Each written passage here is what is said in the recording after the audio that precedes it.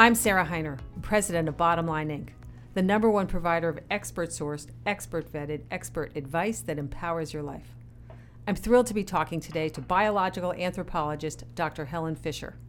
Dr. Fisher is a research professor of anthropology at Rutgers University in New Brunswick, New Jersey, and she's the chief scientific advisor to the online dating site Match.com.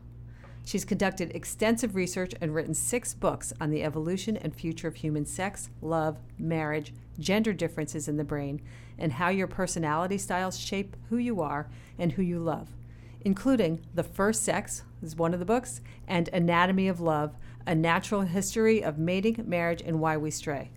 She's also the creator of the Neurocolor Personality Screening Test, which uses the neuroscience behind personality to provide a powerful, fresh perspective on organizational effectiveness.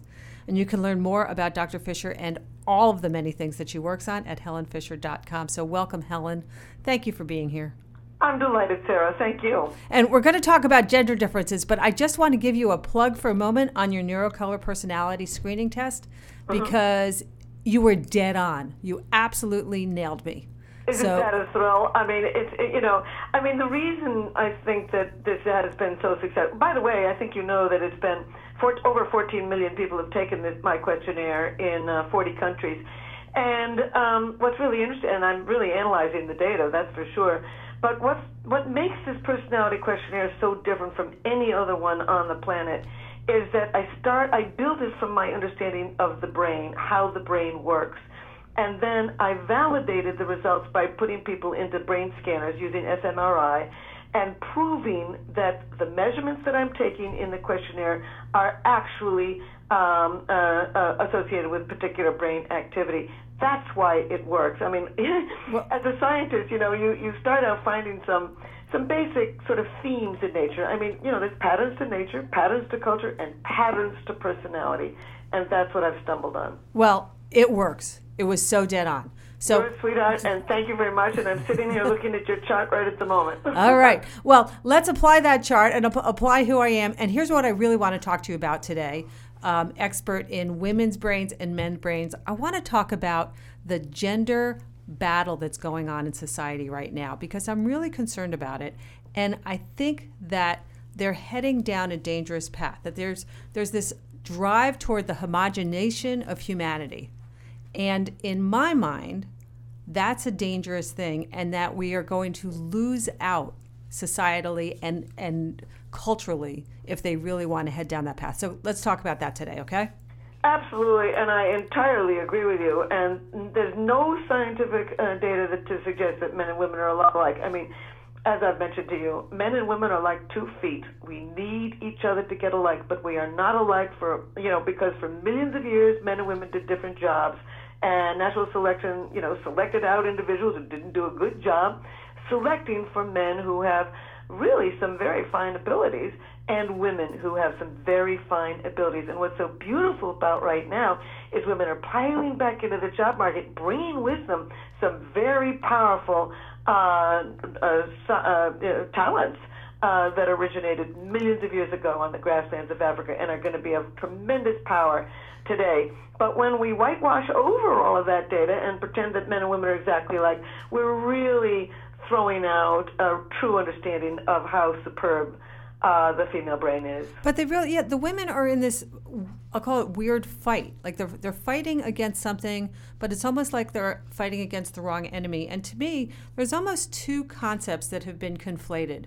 There's the gender equality, the Me Too movement that has gotten so big in the last few years, the sexual harassment, which is absolutely a major problem that's gone on for way too long and needs to be addressed. But then there's also the sexual identity issues, which people people challenging the traditional male-female gender assignment.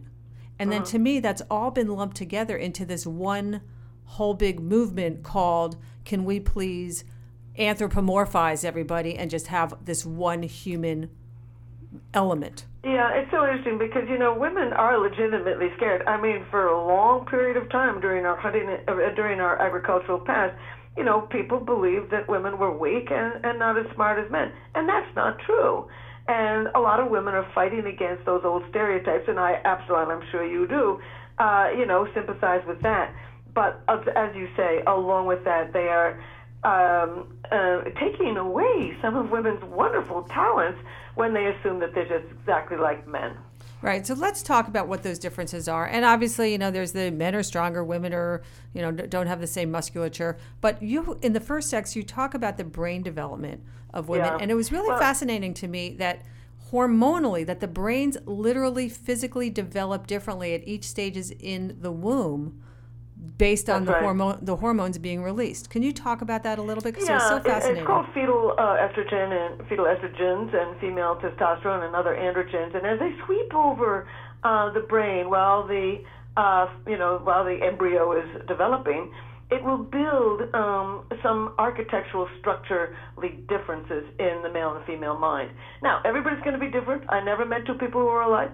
All women have some male talents. All men have some female talents, etc. But on average, the female brain is better connected. There's more wiring connecting the two hemispheres of the brain, and there's some data that there's more wiring connecting factories in the back of the brain with the front of the brain in the female mind. The male brain, as fetal testosterone is wandering off over it, washing over it, it makes the brain more compartmentalized. And they're both good ways of thinking. But, men will say women are scatterbrained, women will say men are tunnel vision. In some respects, women have what I call web thinking. They are better at, when they collect data, they collect more details. They put those details into more complex patterns. They may weigh more variables when they're trying to figure something out. They see more options and solutions. Women generalize. They synthesize. They take a broader, more holistic, more contextual, more long-term perspective, what I call web thinking. And men, because of this brain architecture, they tend to do more step thinking. They get rid of data that they think is not useful to them and focus. They focus on the goal. And they're both very good ways of thinking, but they need to put their heads together. And when women pile into the job market, what they are bringing is this contextual web thinking, this holistic view, the long-term thinking. Women also tend to be more imaginative and mentally flexible, and the ability to tolerate ambiguity, simply because they're collecting data from more factories, from more parts of the brain. You just threw so much stuff into that minute and a half. Yeah, Speaking of brains working on multiple levels.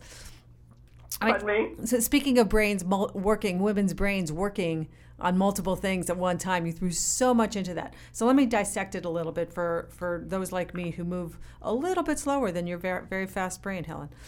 So talk about the women's web thinking and the men very linear, and a lot of that actually it's the brain develops like literally physically. Anyone that talks about women and men being, I'll call it interchangeable, we're not. We really are physically structured differently.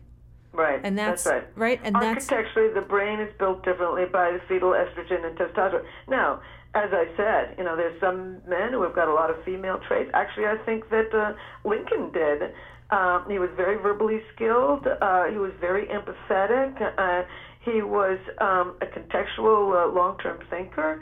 Actually, I think that Bill Clinton is. The whole world knows he can't stop talking. He's very verbally skilled. He's good emotional sensitivity to people. Whereas somebody like Steve Jobs is very high testosterone kind of guy. I mean, he was very good at sort of mechanically and in engineering, and he was sort of very tough-minded, skeptical, analytical, which are traits that are built by testosterone. So we know in science the traits that are linked with the testosterone system and the traits that are linked with the estrogen system. And as I say, we all vary in the degree to which we express them. But on average, women do express this web thinking, imagination, mental flexibility, intuition. We now know what the biology of that, because of the estrogen dousing right. in the womb and through life. And some of this goes back to me, the easiest way to even think about it or make it into a concrete understanding goes back to caveman, right? Men hunters. Absolutely. Hunters, women gatherers. We lived in these little hunting and gathering groups, and men really had two jobs. One, to go out, sit in a tree, sit behind a rock, and try and hit that buffalo in the head with a rock. And so they were very focused. They were very goal-oriented. They were very spatially skilled. If they didn't track the animal, they didn't kill it, and they didn't bring home any meat, and then they had to sleep on the couch, and they didn't have as many babies. And we selected in the male brain for, on average, superior skills in being analytical. They tend to be logical, direct, decisive, tough-minded, and good at what we call rule-based systems, everything from mechanics to engineering to computers to math to even music. Actually, music is very structural. And then again, for millions of years, women had the large responsibility of raising small, helpless infants, and for that they needed good verbal skills, good social skills. They needed to think long-term, contextually. They needed some intuitive sense of, the baby's not going to tell you what's wrong with it. You got to figure it out by putting together a lot of different facts and then making an assumption, and you hope you get it right. And so for millions of years of men doing different jobs, we selected for some different skills on average in men and women. Right, and women also, at the simplest form also, while we were out there gathering nuts and twigs, we were vulnerable to predators. So the women needed to make noise to keep the animals away, and needed to constantly. Well, it's funny. I went on a hike many years ago with my husband, and there had been a bear sighting, and bears don't really like. It was a black bear, so they're relatively benign, but they don't like people around. Yeah. And I was literally singing as we're going down the path, and my husband said, "What are you doing? Shut up." Because he wanted to be quiet in the woods. And I'm keeping the bears away. And sure enough, we came around a corner, and there was a bear, a mama bear and baby bears about 100 yards ahead of us. Oh, so, yeah. Wow. That you are absolutely correct, because I've done a lot of hiking myself, and the one thing that they tell you, particularly in Alaska, where the bears sleep in the trail, and they're grizzly bears, you keep blowing that whistle. You just keep on talking. Right. I think it's a great idea. Yeah. Women are more verbally skilled. For millions of years, they held that baby in front of their faces, cajoling it, reprimanding it, educating it with words. And because women are smaller than men, they've had to cajole men too. And we do it with words. I've had a friend of mine say, even I know when I'm right, she wins the argument because she's just more verbally skilled. And indeed, women have what they call executive social skills. They tend to have not only linguistic skills, but they're very good at reading posture, gesture, tone of voice, and faces. And so they're picking up all of this data that men often miss. And then, of course, they say something that appears intuitive, but what they've really done is just collect an awful lot of data about the people around them, and then they are, with their very well-connected brain, assembling all this data, generalizing, synthesizing, and understanding who somebody is quite rapidly. They've had to do it. They've had to do it for a million years, and they're going to bring it to the job market, which they're doing now, and add tremendous, we are in a world of talking. It's true. Of cajoling, of negotiating, and of seeing systems and seeing long term. And in a world like that, the female mind is going to be a great, we today talk about the breadth of vision and the depth of vision, and what I mentioned, steps, systems thinking. The female mind is really built for that. It is. The thing that in my mind I keep coming back to, because the women are bringing so much skill and all that communication and all that empathy and the ability to connect the groups. But I have to say, I so value, as a business leader and a business person, having the males as part of those teams. It's not either or. The women, if it was just women, frankly, we'd all be sitting there making these group conversations, connecting, wanting to get everybody's input. I'm generalizing here, oh, by the way, so let me just caveat that, right? But while all us women are sitting there making sure everyone feels good, we're not pulling the trigger on going forward. So there's no question about it. The male decisiveness... sorry.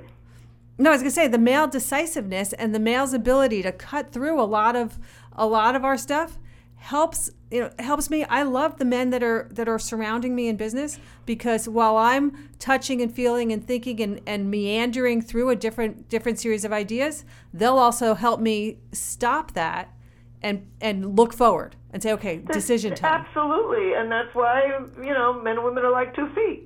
We need each other to get ahead. And like you, I very much like working with men. because I really actually they let you know who they are. They're not as socially subtle, and so you don't have to spend a lot of time guessing about how they're feeling. And I agree with you. I mean, women can be so interested in cooperation and group dynamics that they can get lost in the forest and not get out. So, and in fact, I wrote another book called Why Him, Why Her. It's actually about love, but it talks about 4 very broad styles of thinking and behaving. And sometimes I'll put on a slide, I'll put a list of all the traits of men, basic traits, and all the traits of women. And you can really see how well they work together. Men being more decisive, whereas women being indecisive.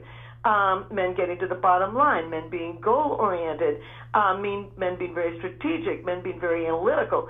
And then you've got women who say, but what about this idea and that idea? This contextual thinking and the long-term planning and the is extremely valuable too. And what we really need in this society is for both men and women to really clearly understand, as you're putting out today, the fact that the skills of both sexes are absolutely essential to a well-run business. So let me ask you a question, and I know I'm skating on thin ice. So but here's my question. So as there are people that are wanting to call it post-gender, right? Have a post-gender society. Will their fantasy ever come true? So that acknowledging that some men have a very female side, some women have a very manly side, the levels of their hormones. So we are all this interesting mix and array of behaviors, right? But is the evolutionarily, biologically, physiologically, are they ever going to meld aside from sex organs? But no, right? Answer is simple.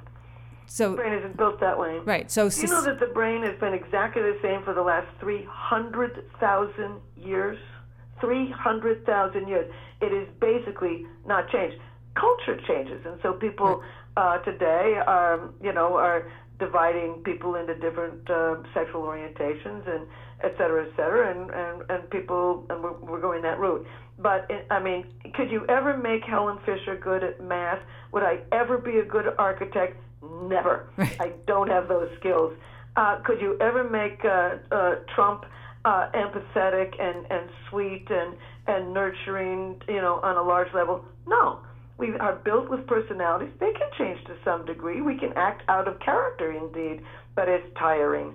And we basically, we were built to have certain styles of thinking and behaving, and we can act out of character, as I said, but no, not on any societal level. Women will still continue to be very verbally skilled, socially skilled. They will still continue to be more nurturing, more trusting, more pro-social, more emotionally expressive, more intuitive, better at mental flexibility, imagination, and this contextual, holistic, long-term thinking. That's facts. So meanwhile, then continue to be analytical, logical, direct, decisive, tough-minded, and good at rule-based systems. So that's not going to change. And I think, though, the ultimate goal that should be is, again, that there should be this equal opportunity for all, and that we should just deal with each other as people. But you had said something to me when we were talking a couple weeks ago, that women in some ways are shooting themselves in the foot as they're trying to earn this equal status. Can you explain that a little? It's so complicated, Sarah, and it's such a minefield. And for whoever's listening to this, may they know that both you and I are very sympathetic to some of the current problems of women. There's no question about it. But I'm a little bit worried about the fact that more and more men are getting scared. They're getting scared of mentoring a woman. They're scared of going out to lunch with a woman and talking to her about office issues. When they build a team to go and do some traveling to another country or another city on business, that I'm worried that they're going to be less likely to invite a woman to come along. And that, nobody wants sexual harassment. Nobody wants that. Nobody's voting for it, et cetera. And this movement, in many ways, is creating enormous awareness. Right. And it's clear that it's been absolutely out of control. A downside, and that is, as men fear women, they're going to be less interested in hiring them and working with them. Yeah. So, and it's clear that the harassment has been absolutely out of control for way too long. Like we've seen it culturally. Every other day, there's something else coming out in the news about some master of the universe who has overstepped his bounds and has created either been harassing, has created a hostile environment. There's no question that has to be solved. But yes, I mean, what you're saying is that the backlash on this, what's ending up happening is that, and I've seen this with people that I know who are afraid, as you say, to go on a business trip with a woman, to be a men who are afraid to go on a business trip, afraid to go out to dinner or go out to lunch when it's just one-on-one. And I mean, you can't be both a victim and the most powerful woman in the office. Those two roles don't go together. If you're going to play the victim, then you have got to, nobody's going to believe you're powerful, and vice versa. So if women play victim, they're going to take some unfortunate circumstances of that. So explain that to me. So that, because I'm seeing a lot of the women are so angry that they are jumping on the men are evil, theme, I'll call it, at any opportunity. And I think that that's a dangerous place. And that's what you're saying. It's a dangerous place because the more that they are us versus they, it's not about women versus men. It's how do we get to work together. Right. So, but then on the flip one side, thing I will say though is I know an awful lot of women in business, and they aren't playing victim. There's an awful lot of regular women who are going to take their knocks, and if they find themselves in the wrong place at the wrong time, they're going to take the consequences of it. I mean, there's an awful lot of women who are grown-ups, but we do hear about the ones who are playing victim. Yes. And one of our problems, I think, is in the colleges. That's where I think it's really bad. I mean, safe spaces and trigger warnings. And I mean, I have a friend teaching at the Kinsey Institute and at Indiana University, and he teaches a class in sex and gender, and apparently every single time he teaches a class, he has to say to the class, if I say anything that offends you, you can leave, et cetera, et cetera. Well, how are you going to learn anything if you don't hear the other side, if you don't get some knocks? I mean, after people get out of college, there aren't any safe spaces. So I just think that there's great good parts of this movement, but there's some downsides. Right. And I think more and more people, men and women, are realizing some of the downsides. But I don't think that they have really dared say that. And frankly, it's the first time that I've said it. I've thought a long time of whether I should just stay out of this because, I don't want a lynching. And on the other hand, there's something called honesty. And you and I are talking about a very powerful and important topic of the time. And maybe we can help swing it into a little bit more moderation, where real sex harassers get what they deserve, and the rest of us women, step up to be the women that we really are. Well, and in my day, I'm quite a bit older. I mean, in my day, if I made a mistake at college, I couldn't run to anybody and say he kissed me when I didn't want to. I just said, okay, Helen, you won't go do that again, and I grew from it. And I think that some of our young need to do a little growing up. Yeah, well, and I think going back to that, you and I really see the opportunity in this, and we want the movement to be successful.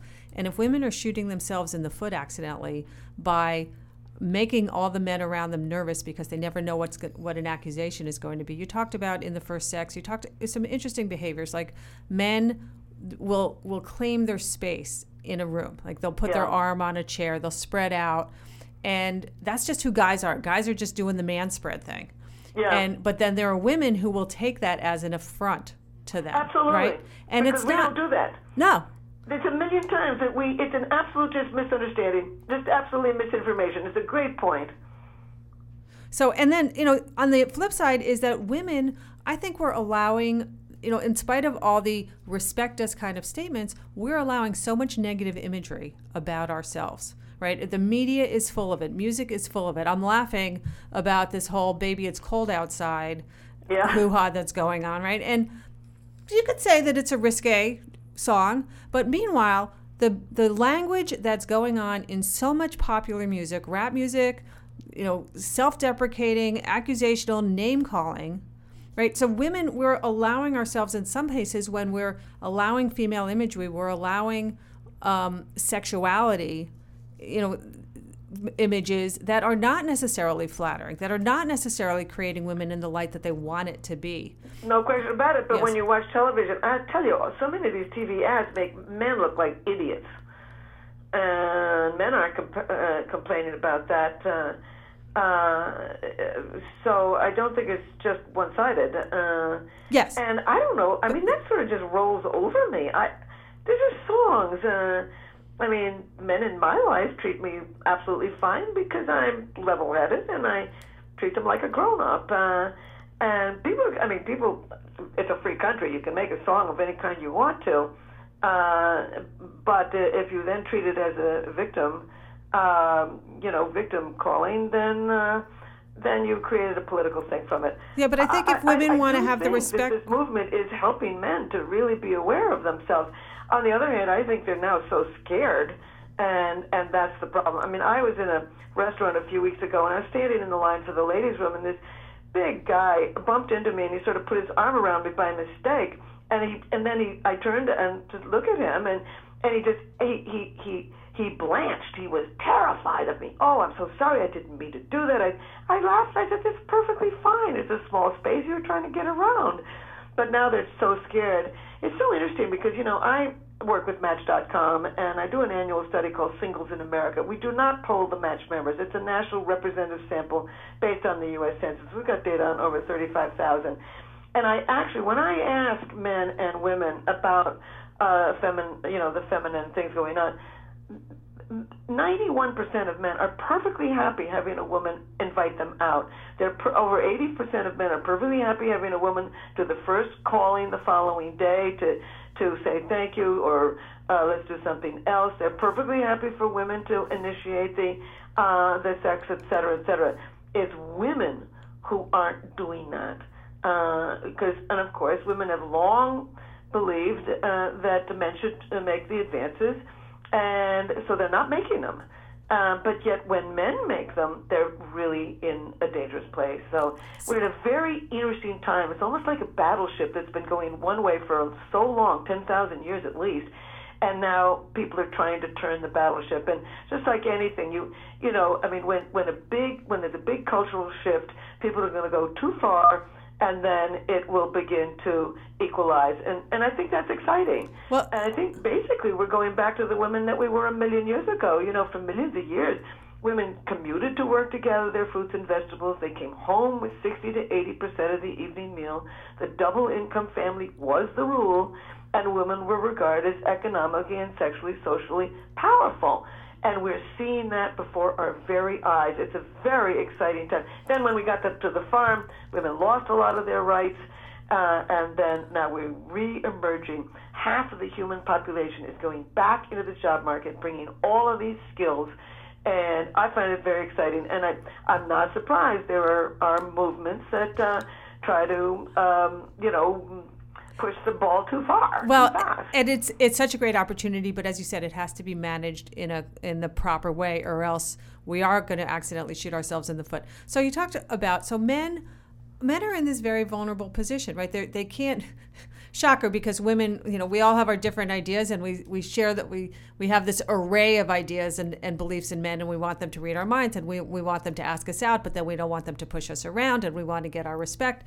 So poor men don't know how to behave, and they don't know what to do. They I'm are not sure so. women know how to behave either. Well, they know, but women, at least, we're like the women are driving this boat, as you said. So what do men need to do, to protect themselves, to work, constructively through this shift, right? Where they say like they're the victims, they're the ones that are ducking and covering right now because they don't know what they're going to get accused of next. So what do men need to do to be able to be successful as this equilibrium returns? I haven't really thought about this, but I see what you think it is. I think one thing that's always helped me in the office is when I say I very often talk about my boyfriends so they know I am not available. And I think men might do that too. Talk about their wives, put pictures of their wives, introduce their mentees or to their wives. Let people know that they're not on the prowl, that there's nothing, untoward going on. So I just think just simply letting women know, men's intentions, and then, of course, on business trips, don't have a drink with them, after the dinner meeting. Don't go up to their room. Don't invite them to your room. Don't touch them. Well, of course. Etc. Open the door for them if you want, but don't, act like a gentleman. Yeah, how That's about what they were supposed to, men like acting like a gentleman. They like doing that. And women, I still like a man to be a gentleman around me. I get to a door and I can see a businessman begin to shrivel, and he doesn't know whether to open the door for me, which means one thing, or let me open the door, which means something else. We are at a time in which all the rules have basically shifted, and we got to make new ones. And if the society can't do it as a whole, we have to do it individually. Women can't play the victim, and men can't play the oppressor or the big bad wolf. Well, I think also you need to do what's right in your heart. Like if you think that in your heart the right thing to do is to open the door, open the door. Don't be afraid, right? And then you can even say to the woman, I'm just opening the door because I like to do that for all kinds of people. Exactly. It's just polite. A younger man may open the door for an older man. Right. But just make it clear, women are good with words. We're very good with words. For millions of years, words were women's tools in raising babies and in running all kinds of group discussions. And if men can use some words and make them honest, and just simply say what their intentions really are, so women don't have to guess, then women can be comfortable. And when both sexes are comfortable with it, they understand each other, then they can say, okay, the four of us are going on a business trip to San Francisco to discuss da-da-da-da, and we love the way you think, and we'd like to have you come too. Would your husband like to come along? Offer them anything. If you need their brain, you can pay for the trip for the husband too. Yes. Well, and I think also related to that, again, how do men survive? It's not just, in the sexual don't make advances and stuff. I think it's also the men understanding the skills that the women are bringing to it. So the men, men That's historically essential. have dominated, right? But really, both genders need to understand, value, and respect the different skills that are bringing to that room. I always say my husband is a compliment to me. If I wanted another one of me, I don't need that. I have me. I love the fact that he's different. It's so interesting because I was on CNN some time ago with Christiane Amanpour, and we were talking about Saudi Arabia, and I heard myself say, they are wasting the brains of half their population. Half their population is not, well, they're coming in slowly into the job market now, women are, but then slowly getting themselves an education. I traveled in Saudi Arabia, I don't know, about 8 years ago, and, I met this young girl. She was begging her father to let her go to the university and then get a job in a bank. And, the more very often, I make a lot of speeches because of that book, The First Sex, and in big business in big companies, but it's always women in the room. I wish I were talking to the men. It's the men who can use this data. They can. Well, they haven't had to. They haven't had to be sensitive to it. And again, we have to understand. So it's easy for us women to go, men, you need to communicate better, right? But men, it's not so easy for them. They don't naturally do it. You said to me that I had to write emails all in some sort of math. Forget it. Right. So we're expecting men to be able to communicate and to use their words, but there's a lot of stuff in your book about the men, like what they need to do for themselves and the space that they need to take and the way that their brains reset. And how, women are fueled by talking things out. The running joke in my marriage, I'll say something, my husband will, respond, and then I'll say it again, and he'll say, we talked about that already. And I say, but I need to keep talking about it. Like, it's just a difference, so that we can't expect them to naturally. We need to teach each other about what those are. I think you said something very important. It's just a difference. I cannot tell you how many people think it's because of your mother didn't like you in your childhood or you had some sort of trauma. Well, that can happen. But the bottom line is we are blaming an awful lot of these gender differences on just childhood psychology. And indeed, they are real. Now, for example, my boyfriend and I have some differences. And I think to myself, oh, he's not being stubborn. It's who he is. And therefore, I'm just going to do a little workaround. And I hope your husband does a little workaround and says, after you say, I'm not through talking about this, I hope he says, Okay, let's talk about it some more. He does. Does he? Well, 30 years of marriage, and he's learned to be able to do that. But it took us years of training each other. Justin? Yeah, it took us years of training each other. Early on, I won't say that there wasn't ounces of hurt on either side. Yeah, right? And the issue is if everybody thinks we're exactly alike, then you are going to blame it on your childhood. It's not always your childhood. Right. So, okay, Dr. Helen Fisher, thank you so much. The gender, it's not a gender conflict. It actually is a gender evolution. And I think that there really are exciting things happening in the world, but we need to be on the right path and strategize on it constructively and not spend our times destructing and deconstructing what we have. Well done, Sarah. I'm with you. All right. Thank you, Dr. Helen Fisher. Thank you. I'm talking to Dr. Helen Fisher, biological anthropologist and one of the foremost experts on gender differences in the brain. Understanding our biological and physiological differences is critical to finding and developing deep, compatible lifetime relationships. Dr. Fisher shares her expertise every day as the Chief Science Officer of Match.com, using her algorithms to help people find their perfect mates. Dr. Fisher shared her matchmaking expertise and her love quiz in our twice-monthly newsletter, Bottom Line Personal. She's just one of the thousands of experts featured in Bottom Line Personal who provide their expert advice to guide readers into action in their own lives. In addition to Helen's wisdom regarding our most intimate relationships, Bottom Line Personal is filled with actionable advice on all aspects of your life, including living a healthy life, traveling safer and cheaper, how to find the best insurance, retirement planning, smart tax strategies, and even travel to little-known destinations. Bottom Line Personal has been helping people lead more informed and vibrant lives for over 40 years with our actionable and double fact-checked advice. Subscribe today and get a free bonus book, Bottom Line's Best Bets, full of some of the greatest tips from our experts of all time. Just go to bottomlineinc.com/BLP. That's bottomlineinc.com/BLP.